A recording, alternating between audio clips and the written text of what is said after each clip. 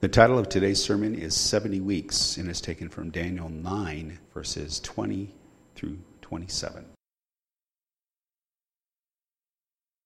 I've been preaching through Daniel, something I never thought I would do. You see, I'm a general practitioner. I'm not an expert in prophecy. But finally, after 30 years of preaching and teaching the Bible, I felt prepared to do so. And now we've gotten to Daniel chapter 9, which is, in my estimation, the most important scriptural passage in the Old Testament. And how can you weigh them? But to me, it bears the most significance because it lays out what takes place in the rest of human history. And so I've given you, in preparation for that, a handout which speaks of the four kingdoms that Daniel saw in his visions in chapter 7 and 8, and then it gives a breakdown of the 70s that we're going to be studying today in the bottom of that. On the other side, you have the life of Daniel chronologically compared to the Babylonian Empire and the Medo-Persian Empire, a time scheme to put all this in place for you. Finally, followed by a universal time scheme from the time of Artaxerxes to the second coming of the Lord Jesus Christ. So, this is a very important section of Scripture, and I trust you will leave illuminated and committed to being a premillennial pre-tribulationist based on what Scripture teaches and not on anything else. So let's ask God to guide and direct us in our thinking and in our study. Father, we thank you so much for this passage of Scripture, this ancient book which comes alive in our thinking and our minds, Lord, that brings us hope for the future. We look forward to the rapture of our Lord Jesus Christ and then returning with him to fight the battles that will lead to his kingdom. Help us, Father, to understand this text and to apply it rightly to our lives today. We ask this in Jesus' name. Amen. Imagine for just a moment, you are a diplomat, a member of the U.S. State Department, and you are serving in Germany. The year is 1941, and the radio has just announced that Pearl Harbor has been bombed by the Japanese. You then learn that Nazi Germany has declared war on the United States. So you stop the important work that you're doing, destroying the classified information in your possession, to pray. You intercede for America, asking God to save her from her enemies. And when you lift your head, having finished in prayer, there standing before you is a man. And he immediately begins to answer your prayer. He tells you what will happen during the Second World War, but not only that, he tells you what will happen all the way to the end of time. I bet you'd be blown away. Well, that's exactly what happens to Daniel. He's praying for the people in the land of Israel. He's physically in the former capital of Babylon, and he's confessing the sins of his brother Israelites. As you know, they've rebelled against God. They were deserving of the punishment that God meted out against them. But Daniel proceeded to plead with the Lord to restore his people, to restore them to the land, to rebuild the city of Jerusalem and the temple therein. Well, with that as our introduction, would you turn with me then to Daniel chapter 9? We pick up in verse 20, which is on page 894, I believe, in our Pew Bible. As you know, the whole context for this chapter is that Daniel was reading the scroll of Jeremiah, which prophesied the end of the Babylonian captivity in 70 years. Daniel figured it out in his head. That time was about to end. And yet he still had many unanswered questions from the visions that he had already received, and now, coupled with that, Jeremiah's predictions. Such as, what happens after the captivity ends? Where do the exiles go? What happens to the land and to the city of Jerusalem, which were lying in desolation? So God answered Daniel's prayer in a very surprising way. He immediately sends Daniel the archangel Gabriel. Now, as you'll remember, the Lord had dispatched Gabriel to Daniel before. He was the one who came and interpreted the visions of chapter 7 and 8. But now Gabriel is sent to give Daniel specific instructions about the future of Israel. Looking at verse 20, Daniel writes, "Now while I was speaking and praying and confessing my sin and the sin of my people Israel, and presenting my supplications before the Lord my God in behalf of the holy mountain of my God." Well, the context of this couldn't be any clearer. He's in his prayer place. He's speaking to the Lord. He's confessing their sins and his own. Daniel agrees with God that he is a sinner. He confesses my sin. I find it very interesting that nowhere in the Scriptures do we find any articulation of a sin committed by Daniel. In fact, Daniel's enemies, when they tried to entrap him for the king of Babylon, they looked for something to accuse him, and they found no grounds to do so. They left no stone unturned, but they kept coming up empty. Well, that's why Daniel is a type of Christ. He is a righteous man. He's praying for the Jewish people who are indeed sinful, as we know. And yet Daniel includes himself here. My sin. He's confessing my sin. Daniel said he's making his supplications to God, and he's praying on behalf of the Lord and his holy mountain. That means Mount Zion in Jerusalem. And suddenly he's interrupted. Look with me at verse 21. "While I was still speaking in prayer, then the man Gabriel, who I'd seen in previous visions, came to me in my extreme weariness about the time of the evening offering." Daniel gets his answer to prayer pretty quick. Wouldn't you like to have your prayers answered that way? He hasn't even finished praying, and he's still speaking, and all of a sudden, standing before him is Gabriel. Gabriel is an angel in human form.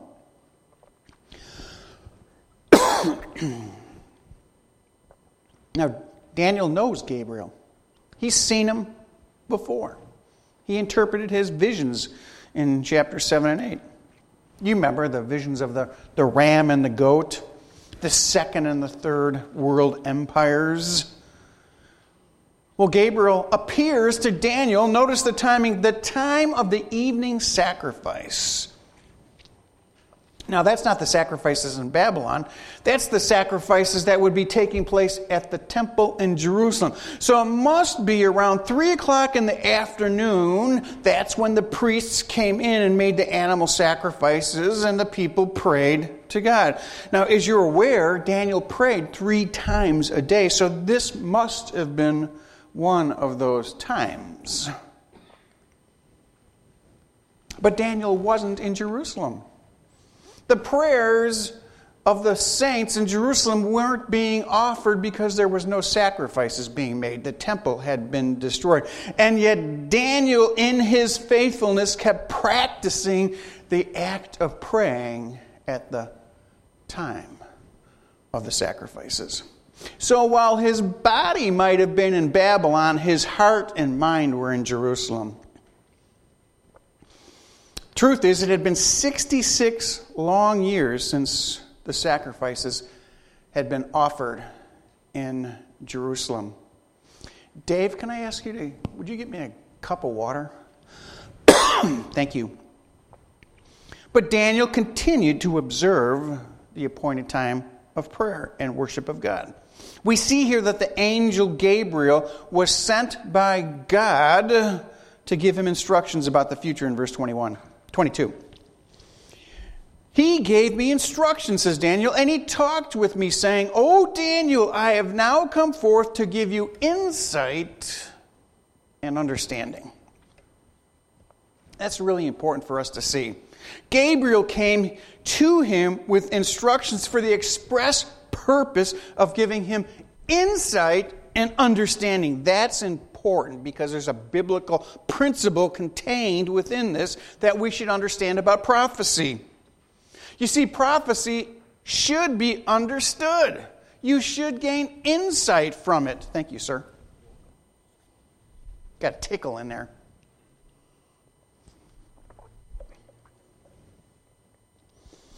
That means if you understand prophecy and gain insight for it, it must be literal. If it's not literal, then you're not gaining any insight from it. You're not really understanding. The Bible clearly says here, prophecy in the Bible must be approached from a literal interpretive position. If Daniel was going to get anything out of it, if he was going to comprehend it, then it must be literal rather than allegorical, as our many friends in mainstream Christendom and Calvinists take prophecy and understand it that way.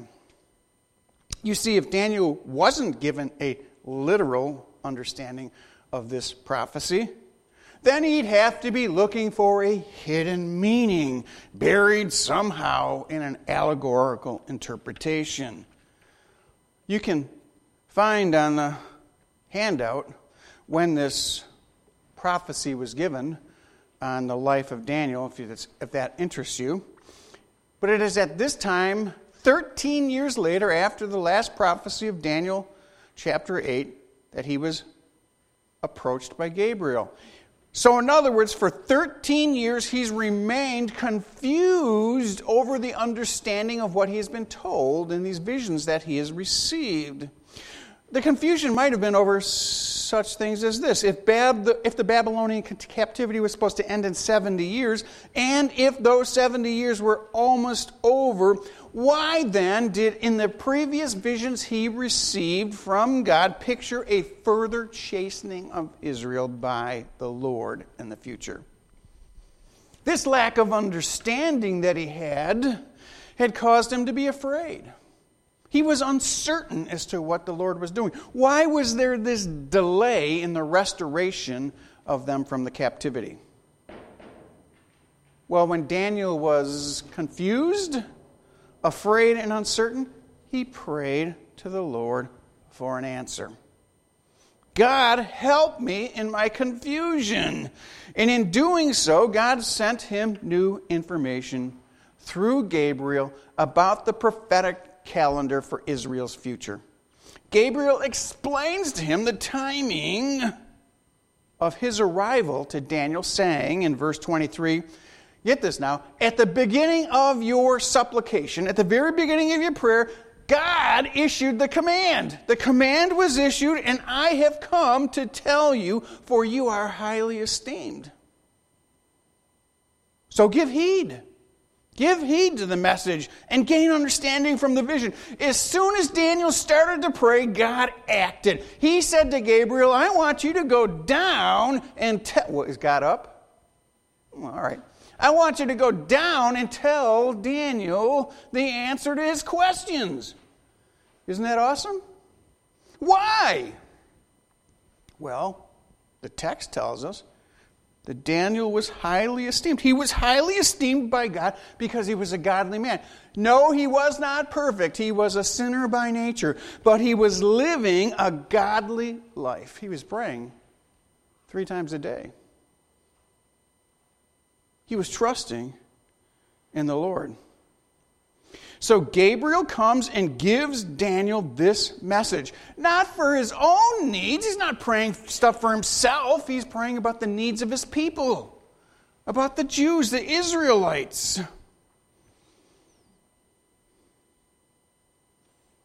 You see, we're always to understand the Bible, even prophecy, literally and personally. We're supposed to take the Bible personally. God's speaking to us about our lives, and that's how Daniel understands it. So let's examine Gabriel's message of 70 weeks, or 70 weeks of years, if you will. Beginning in verse 24. The first thing that we should notice is the extent of the prophecy. Daniel is told that it is 70 weeks. And then he is told 6 specific things that will be accomplished during those 70 weeks. We read in verse 24, "The 70 weeks have been decreed for your people and your holy city to finish the transgression, to make an end of sin, to make atonement for iniquity, to bring in everlasting righteousness, to seal up vision and prophecy, and to anoint the most holy place." Well, let's take this in small bites. That's how you eat an elephant, right?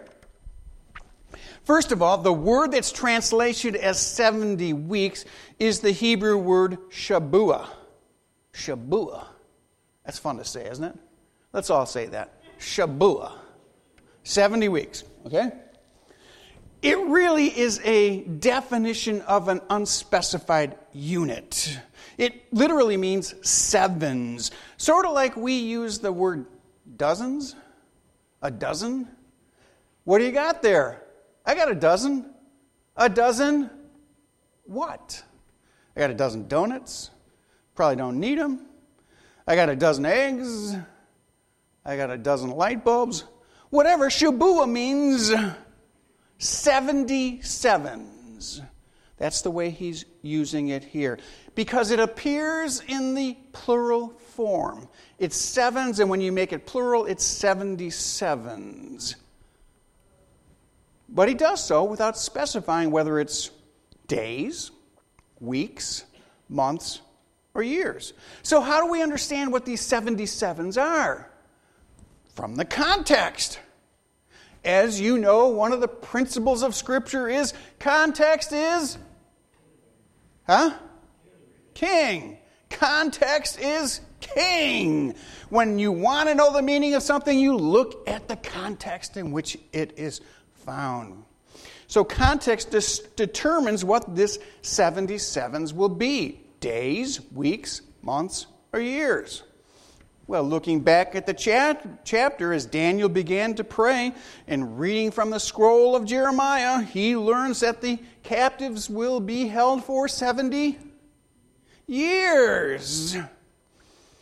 Jeremiah was speaking of years. 7, however, we also know in the larger context of Scripture is a very important number to the Jewish people. God had written 7 indelibly on their hearts, if you will, and their minds. For example, in creation, God created during the 7-day week, right, of creation. 6 days for creation activities, and the 7th day he rested. Exodus tells us, 6 days you are to do your work, but on the 7th day you shall cease from labor. So the week the Jews were given by God was 6 days for work, but on the 7th day, the last day of the week, they rested. The Sabbath years for the nation of Israel, found in Leviticus, were based on these weeks as well. So we read, when you come into the land, in Leviticus, when you come into the land which I shall give you, then the land shall have a Sabbath to the Lord, 6 years to sow, prune, and gather. But during the 7th year, the end of the week, if you will, the land shall have a Sabbath rest. The Jewish people were commanded then to allow the land to rest every 7 years. Are you getting the picture? You can see it behind me in the units. Here we have 70 times 7. This is the past 490 years before they were taken into captivity. They failed, as I taught last week and the week before, to keep the Sabbath rest for the land. Every 6 years they were to let the land rest for 1 year. They failed to do that for 490 years or 70 weeks. Why did they go into captivity for 70 years? Because of their failure. So 70 times 7 equals 70 weeks of captivity. We shall see that future history, 490 years, will be worked out through the coming history before God fulfills His promises to Israel to send the Messiah. They were warned not to break the command to give the land Sabbath rest. If they did, they would spend, according to the warning, 1 year in captivity. 1 year for every sabbatical year that they disobeyed. And so, as you can see behind me on the overhead, 490 years of disobedience equals 70 years into captivity. In 2 Chronicles and in the book of Leviticus, it states, and I'm drawing from both of those, let me read it to you. Until the land has enjoyed its Sabbath, all of the days of the desolation, it kept Sabbath until 70 years were complete. I will scatter you among the nations. Then the land will enjoy its Sabbath rest while you are in enemies' lands. The land will rest and enjoy its Sabbath. They are being punished for not obeying the clear commands of Scripture concerning the promised land. So their 70 times 7 or 490 years of disobedience to this command is now being punished by 70 years in captivity. Daniel will now introduce in this text a new series of multiples of 7. These series of 7-year periods called weeks equates to, again, 490 years. You see how equitable God is? The word weeks is just a convenient way of saying 77. Now in verse 24, the 70 weeks is to begin with a decree, as we see.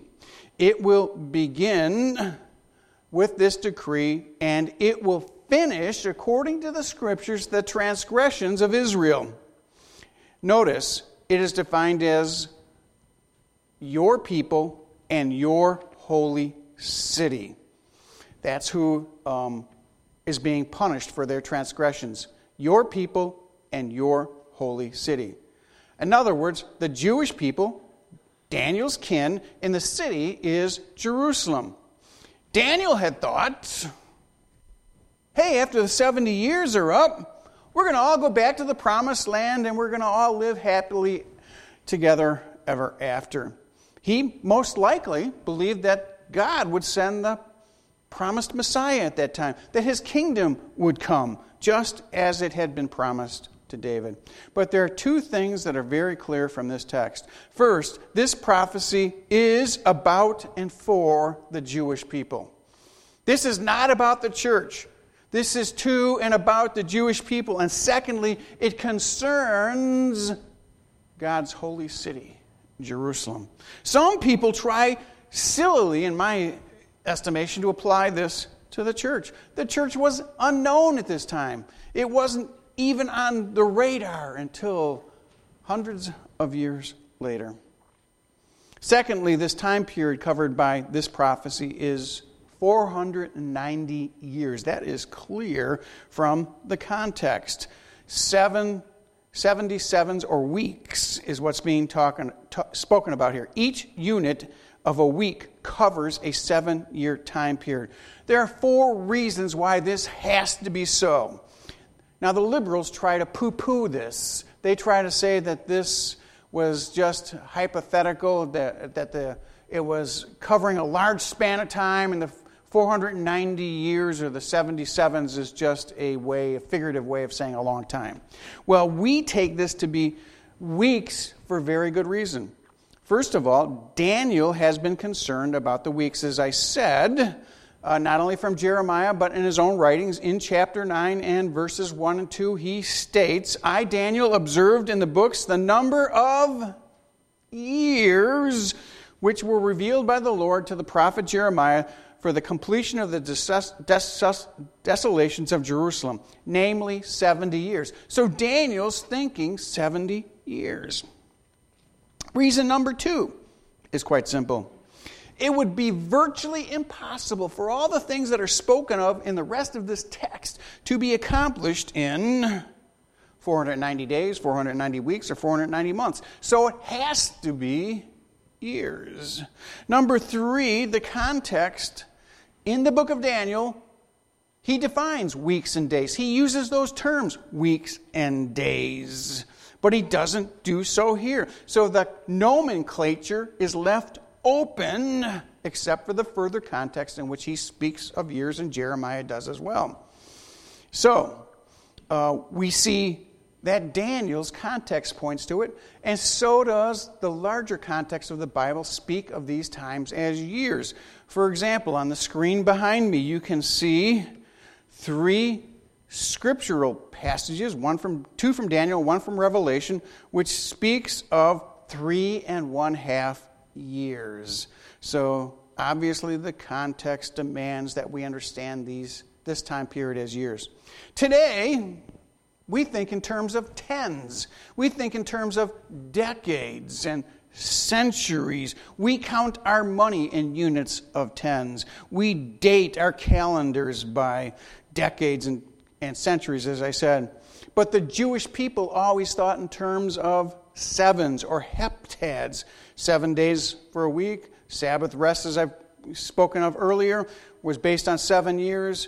And all of this concludes with the fact that they were speaking of 77 years, or 70 weeks, if you will.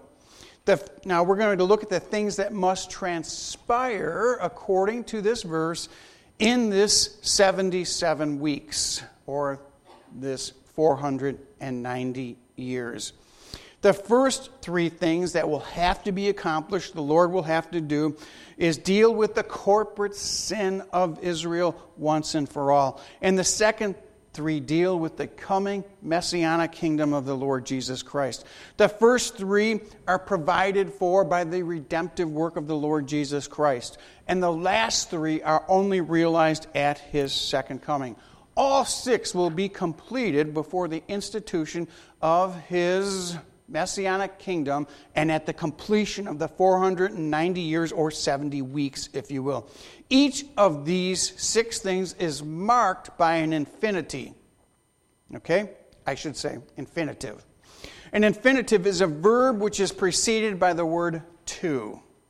So the first thing the Lord must do for Israel is to finish the transgressions. That literally means to make an end to sins. You know, the Jews had been committing sins all along. They had been dissing the Lord. They had been going against the will of God. But the phrase here, to finish, is derived from the root word which means to bring to a conclusion. The rebellion and the apostasy and the personal sins of Israel will be done with at this time. The second infinitive, the second thing the Lord will do, is to make an end of sin. No longer will Israel be put under the daily pressures of offering sacrifices for their sins. At the end of the 490 years, when they embrace the Lord Jesus Christ, they will know forgiveness for all of their sins because their sins were paid for at the cross. The third thing the Lord will do is to make atonement for their iniquity. This can only refer to the substitutionary death of Christ. Every Jew who trusts in Him will be atoned for by Christ's death. No longer will they work for their salvation. No longer will they be looking for a Messiah, but they will have their sins atoned for at the end of the tribulation period. At the end of those 409 years, they will know that their sins have been forgiven, they've been atoned for, and no longer will they commit sin because they will be translated into the Lord's presence.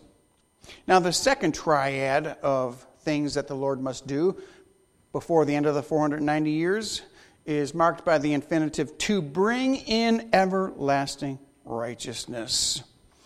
The mind of Israel will be changed. it will experience this change of mind when they recognize the Messiah, and His righteousness will be imputed to them. No longer will they try to save themselves through the law, but they will embrace a new covenant. Jeremiah spoke about this new covenant in chapter 31 and verse 31 of his book when he said, "Days are coming, declares the Lord, when I will make a new covenant with my people, the house of Israel, and I will put my law within them, and on their heart I will write it.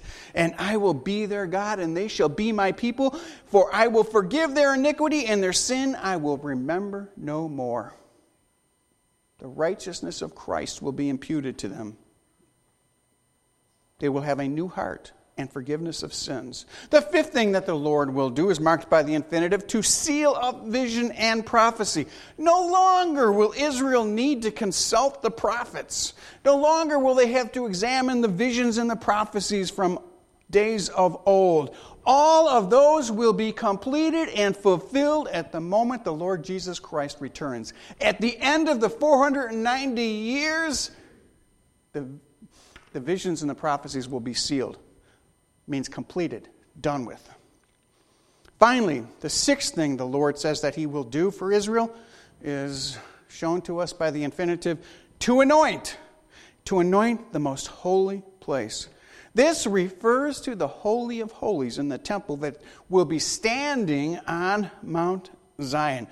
During the millennium, there will be a millennial temple, the third temple. It will be the place from which the Lord Jesus Christ will rule and reign for 1,000 years. We see this future temple articulated spoken of in Ezekiel chapters 40 through 48. We read there that there will be the reinstitution of animal sacrifices, not to plead for the forgiveness of sins, but as a memorial to Christ's death on the cross. It will replace the Lord's table. Daniel's prayer now has been completely answered to him by Gabriel. What's going to happen? What's the big picture? At the end of 490 years, that's what it's going to look like for the Jewish people. The Lord's going to restore His people, His city, and the promised land. The sins of Israel will be forgiven.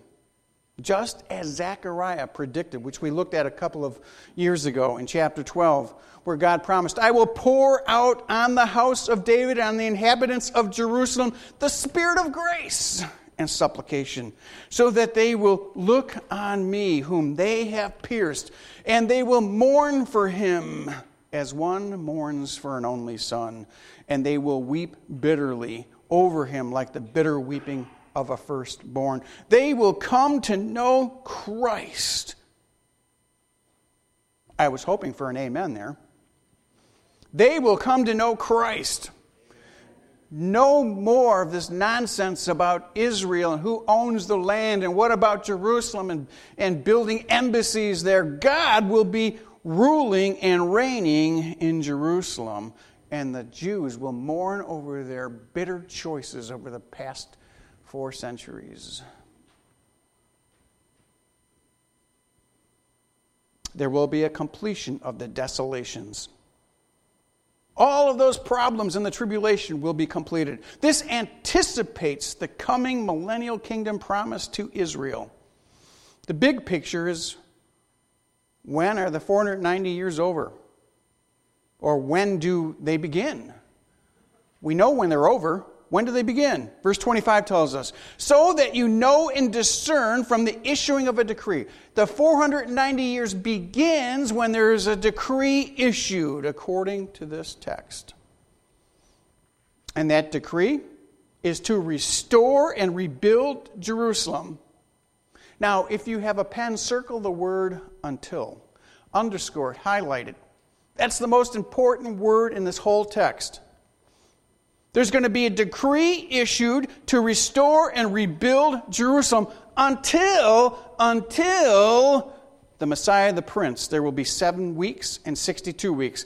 And then it will be built again, that is Jerusalem, with plaza and moat, even in the times of distress. The clock starts on the 490 years when this decree is issued.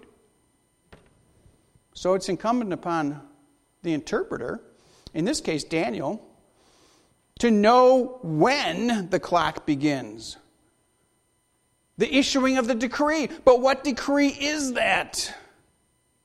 That's been problematic for all Bible students who take the Bible literally. Which decree is this? There were 4 decrees issued by the rulers over Babylon and Medo-Persia. So which one is it referring to? Could it be the decree of Cyrus in 539 BC, which is recorded in both 2 Chronicles and Ezra 1, which decrees that the temple be rebuilt? Or is it the second decree issued by Darius in 518, recorded in Ezra 6, which also decreed the temple to be rebuilt? Or could it be the third decree in 457, which was given by Artaxerxes I, and is recorded in Ezra 7, which talked about the rebuilding of the temple as well? Or could it be the last of the 4 decrees found in Scripture issued by Artaxerxes II in 444 BC, in which it is recorded by Nehemiah in chapter 2 of his book?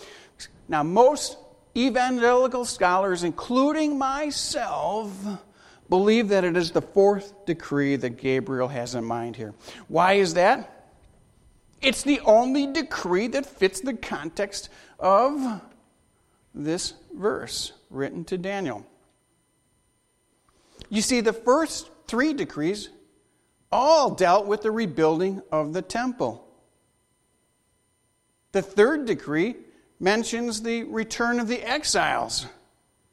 But the verse states that in the correct decree that it is to restore and rebuild Jerusalem. It will be rebuilt again with plaza and moat, even in times of distress. Now, if you've ever read Nehemiah and studied through it, as we did here a number of years ago, you'll understand that the city was rebuilt during a time of great upheaval.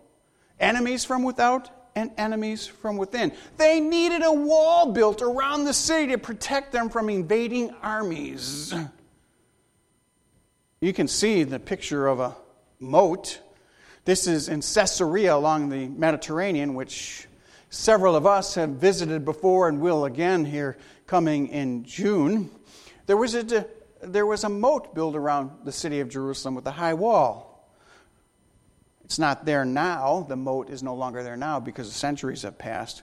But this decree specifies specifically the building of a plaza and a moat. Now, the Hebrew word that's used here and translated into English as plaza describes the life of the city, a central place where all the people would come and go to the market.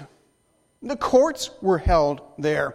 Now, it also talks about a moat. A moat would surround the city and protect the city gates, which are spoken of as well. As you know, city gates would be useless without a wall. Moats would be useless without a wall and city gates. So the idea here in this text is that the city is going to be rebuilt. There's going to be a wall built around the city that has a moat in front of it and a plaza behind it. The moat that's spoken here of it is a trench that's usually filled with water. Some were not. Next, in this verse, we see a bit of an oddity. Without explanation, Gabriel divides the 69 weeks into 2 parts.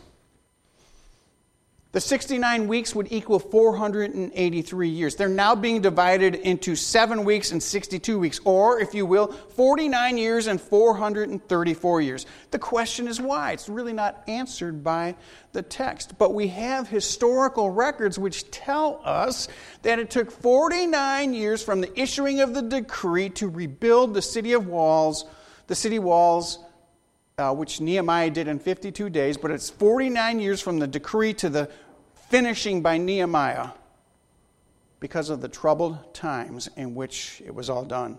It was a difficult task. Now, all this is supposed to happen, okay? The 7 weeks, the 49 years, the finishing of the city wall and the rebuilding of Jerusalem, and then 434 more years pass until, circle that word, highlight it, until, that tells us the time that must go by until the 69 weeks is over, and that will coincide with Messiah the Prince.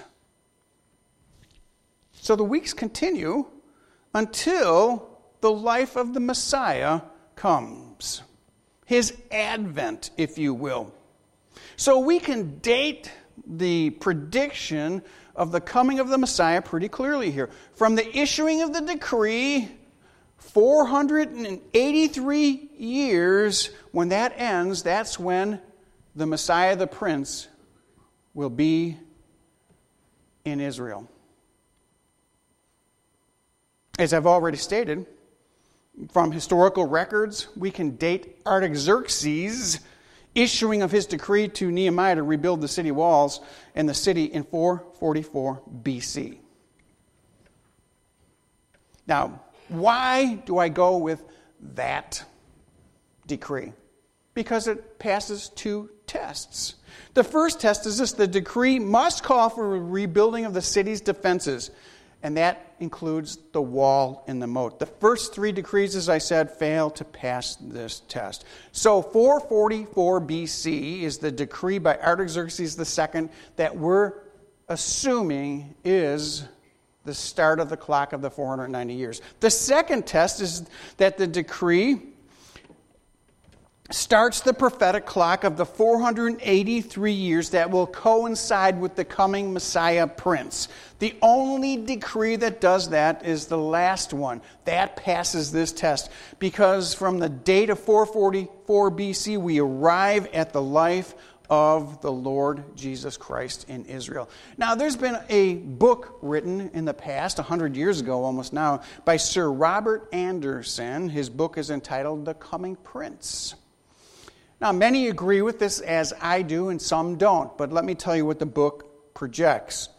Anderson projects from the decree issued by Artaxerxes II in 444 BC, based upon ancient calendars and the scriptures, that there are a certain amount of exact days that must pass before the Messiah, the Prince, is in Israel. He comes to this date by taking the ancient calendars, which had a 30-day month. It was based on the solar calendar. A 30-day month equals a 360-day year. So it's rather easy to compute. Take the 360-day year times the 30 days, times 483 years, so 360 times 483, and you come up with an elapsed time. The number of days should be 173,880 days. I'll get it right yet. 173,880 days. As I said, the scriptures use always this solar calendar. They use 360 days for a year. We know this because when the Bible speaks of the tribulation time, it speaks of 1,260 days equaling 42 months and 7 years is extrapolated from that. So if you divide that, you come up with a 30-day month. Now, most Bible students like myself agree that the decree was issued in the month of Nisan or March, and if we understand the historical records that come down to us from this time period, the decree was issued on what would be Nisan or March 14th. So if you take that date and you add 173,880 days, you arrive at the date of April 6th, 32 AD. Thus, according to Anderson's calculations, after the 69 weeks have been completed, the 483 years, that should come to an end on that date, April 6th, 32 AD. And according to Anderson, That is the date, and I believe this is to be true, that Jesus presented himself to Israel as their king. This is called the triumphal entry. Jesus offers himself to be the king of the Jews, the Messiah. What are the Jews looking for? The Messiah. Jesus comes just as Zechariah chapter 9 says to Israel. You can identify the coming Messiah because, behold, your king is coming to you. He is just and endowed with salvation, humble and mounted on a donkey, even on a colt, the foal of a donkey. The Gospel of Luke tells us that Jesus, as he approached the city on a donkey, the foal of a colt, a donkey, he stops before entering into the city and he says, speaking to Israel, if you had only known this day, even you, the things which would make for peace, but now they have been hidden from your eyes. And then he warned the Jews, because you did not recognize the time of your visitation, the city will be destroyed, made desolate. God marks out, in my opinion, the exact day in which Christ will come and offer himself to Israel, and they will reject him. Luke says they brought their coats and put them on the coat and put Jesus on it. As he was going, they were spreading the coats on the road. And as soon as he was approaching near the descent of the Mount of Olives, that's the beginning of the city of Jerusalem, which we will be at in June, the whole crowd began to praise God joyfully with a loud voice for all the miracles which they had seen. And then quoting directly from Psalm 118:26, which speaks of the Messiah, they shouted out. They shouted, blessed is the King. Blessed is the King who comes in the name of the Lord. But some of the Pharisees said to Jesus, rebuke them, teacher. And he answers, I tell you, if they become silent, the stones will cry out. Clearly, the religious leaders rejected Christ. The ones who were supposed to know the Scriptures. They were supposed to know Zechariah. They were supposed to know where Jesus was born. They failed to identify him when he presented himself. In fact, they rejected the prediction of Daniel and Zechariah. Oh my. Oh my. Don't you love the Word of God? To the exact date, the 69 years have come to fruition and are fulfilled. The Messiah has come and offered himself to be the King of the chosen people, but they reject him. Notice on the screen behind me, as I've said, 1 week equals 7 years. 70 weeks equal 490 years. The 70 weeks are divided into 3 time periods, 7 weeks and 62 weeks, or 69 weeks. And then there is 1 week left. Why is that? 1 week left. Why is that? It's kind of mysterious. We got 69 weeks gone by, or 483 years. But what about that last week, that last 7-year period? Well, when they rejected Christ, the clock stopped. And I'll show you why in just a minute.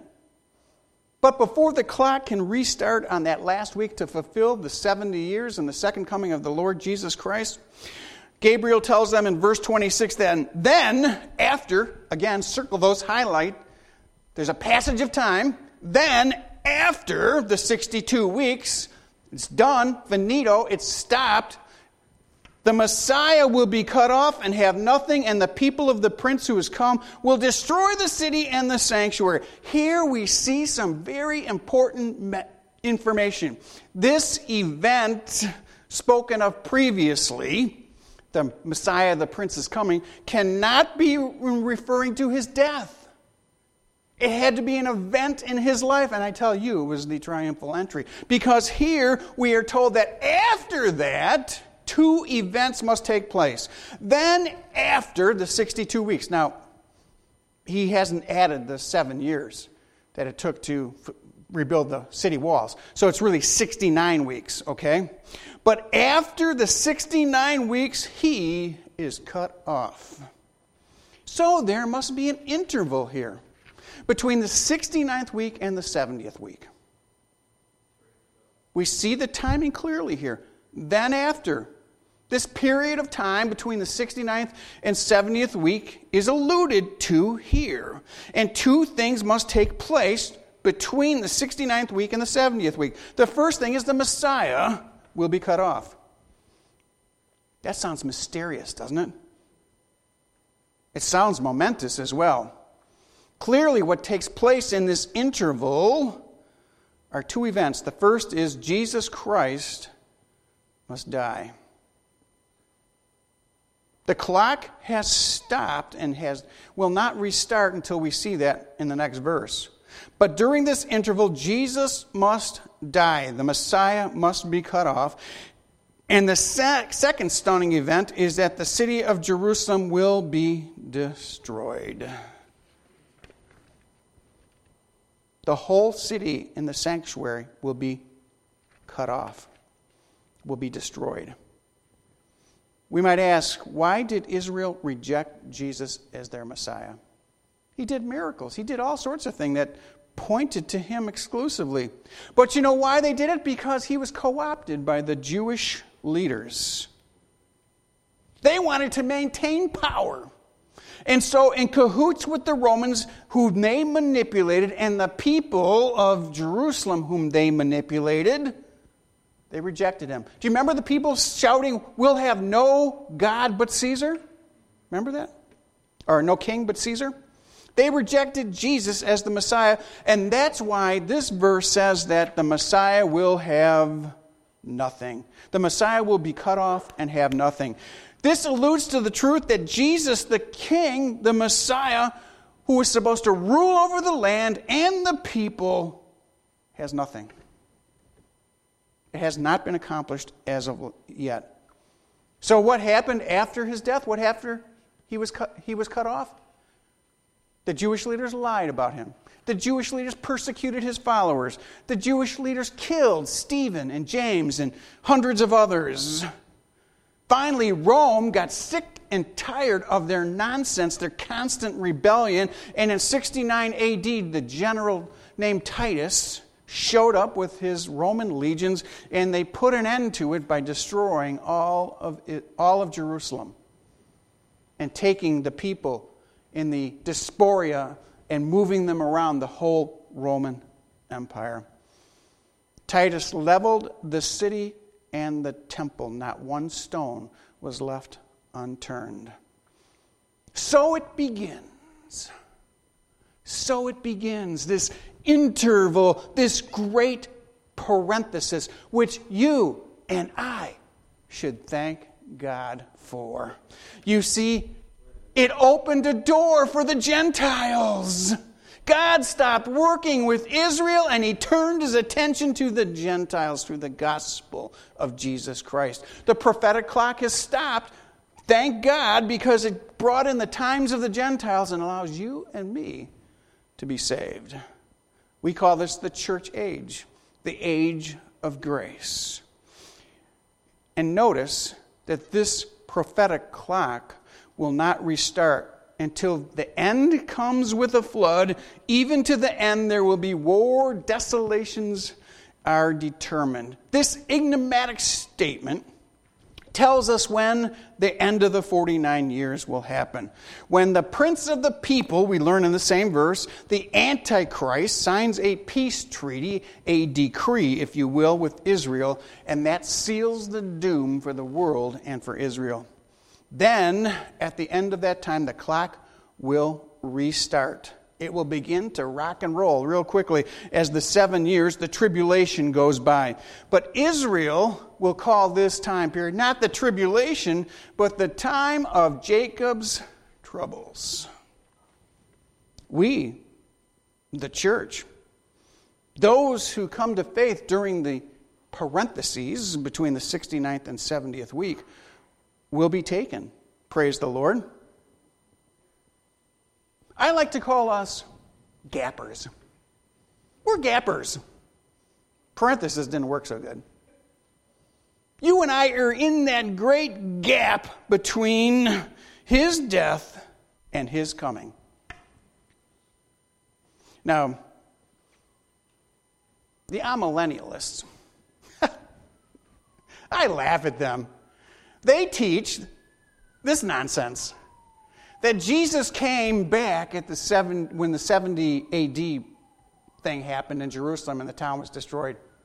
And that Jesus is now ruling and reigning in the hearts of believers. And that the 1,000 years is just a number to mean a long time.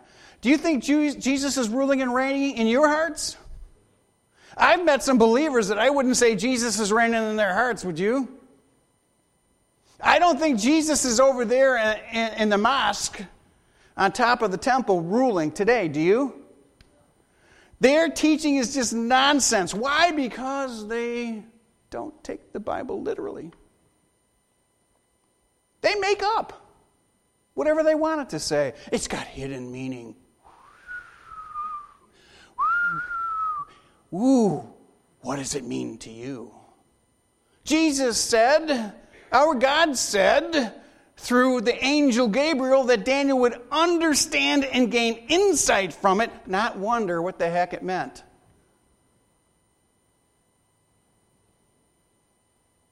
It's sad when people don't understand the Bible literally, but take it allegorically.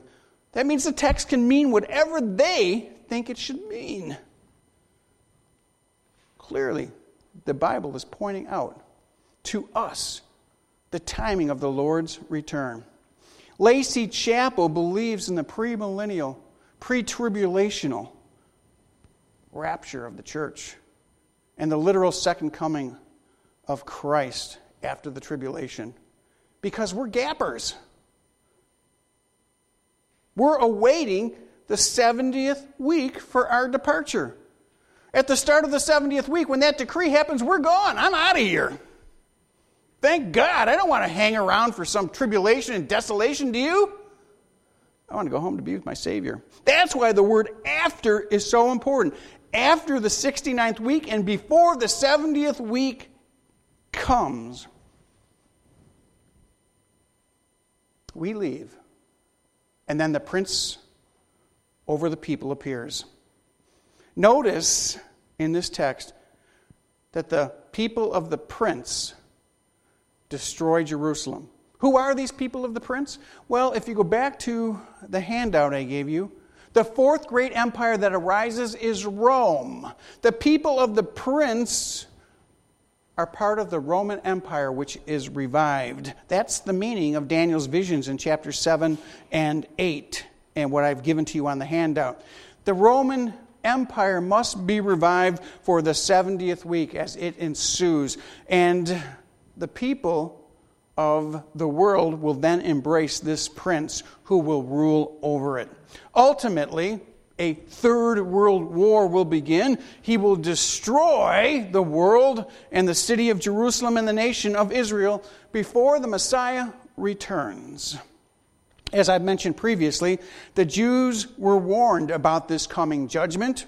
For example, in Luke chapter 19, verses 41 through 44, which I've already read to you, they recognize their failure at embracing the Lord Jesus Christ and the desolation that will be caused. Now, back to our verse, we see this coincides with that the end will come like a flood. In the end, there will be war and desolations which are determined. When you see the word flood, what do you think of? Noah's flood, the water? Did you know the Bible uses that word differently? In Nahum chapter 1 and verse 8, he uses it of the outpouring of the wrath of God. I'm going with the prophets who were brothers with one another. In Nahum 1, he says, with an overwhelming flood, same word, he, that is God, will make a complete end of the sight. So the term flood is used as a figure of speech for a torrent of judgment. For the rejection of Jesus Christ, the land, the nation, the people, the temple, and all of that will be destroyed or suffer desolation according to this text for the rejection of Christ. They reject Jesus and they embrace the prince of darkness. Notice in verse 27 the pronoun he. Now, unfortunately, some translations have it as it. That's because it appears in the neuter form, but it should be he. Gabriel tells Daniel that he, that is the Antichrist, will make a firm covenant with the many for 1 week. But in the middle of the week, that's the middle of the 7 years, he will put a stop to sacrifice and grain offering. On the wing of abominations will come one who makes desolate, even until a complete destruction, one that is decreed, is poured out on the one who makes desolate. A lot of desolation going on there, don't you think? The question we need to answer is, who's making this covenant? Who's the he? And who are the many? I suggest to you, based on scriptural text, that the he is the Antichrist. We know this is true because of what Paul writes in 2 Corinthians chapter 2 when he warns, do not be shaken by a letter as if it is from us, to the effect that states, the day of the Lord has come. That's what I call fake news. Because the day of the Lord hadn't come. Let no one in any way deceive you with this fake news, for it will not come, it will not come, it will not come unless the apostasy come first and the man of lawlessness must be revealed, the son of destruction. He who opposes God and exalts himself as an even so-called God or object of worship, so that he takes his seat in the temple of God and displays himself as God. There it is. Let me remind you that nothing like this remotely even happened in 70 A.D. So it has to be future. This coming man, called the man of lawlessness, the man of destruction, will be revealed. I don't know anyone that's been revealed like that except for Obama. Or was it Kissinger? Or is it Trump? Or is it Netanyahu? I don't know who it is, do you? Paul says this man of lawlessness, this man who is the son of destruction, he will oppose God and exalt himself above him and demand to be an object of worship of the world. He will even go into the holy place, the new temple, and sit on the seat and demand to be worshipped. I haven't seen that happen yet, have you? He will proclaim himself as God. He will take his seat in the temple. Okay, so he is the Antichrist, the beast. So who are the many? None other than the foolish Jewish people themselves.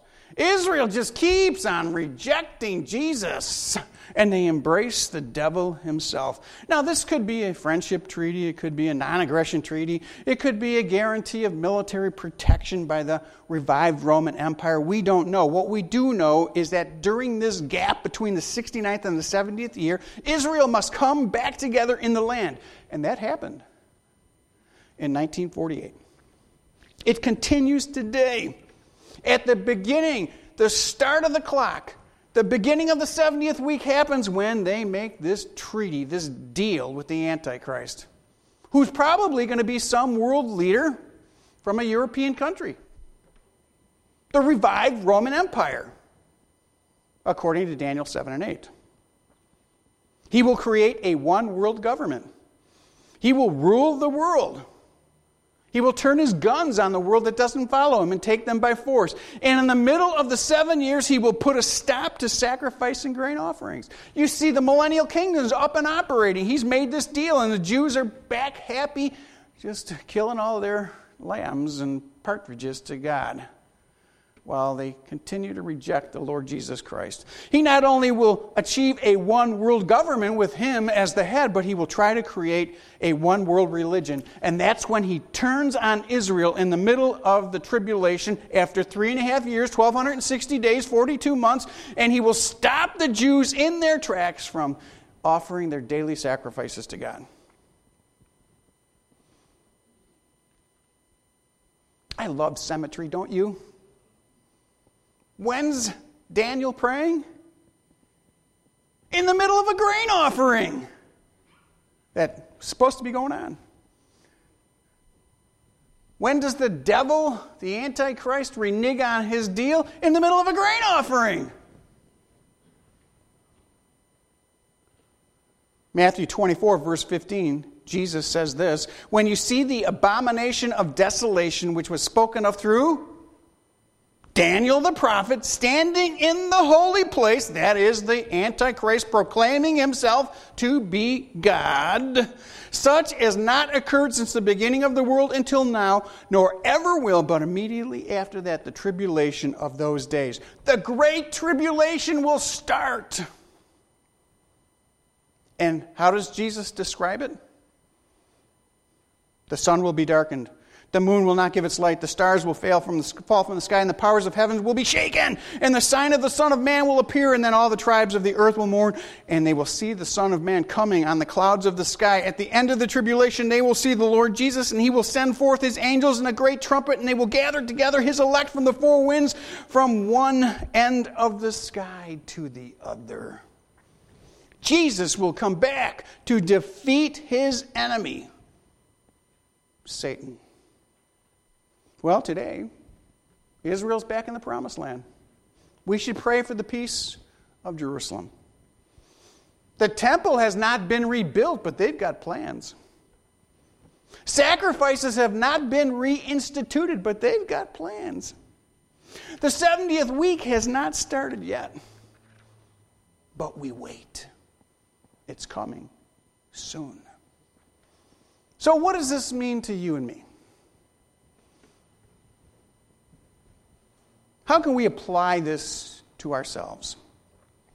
First of all, we must recognize that God has a program for Israel and God has a program for the church, and we should never mix them up. We must understand that we are gappers. Praise God for the times of the Gentiles. That's the only reason that we're saved.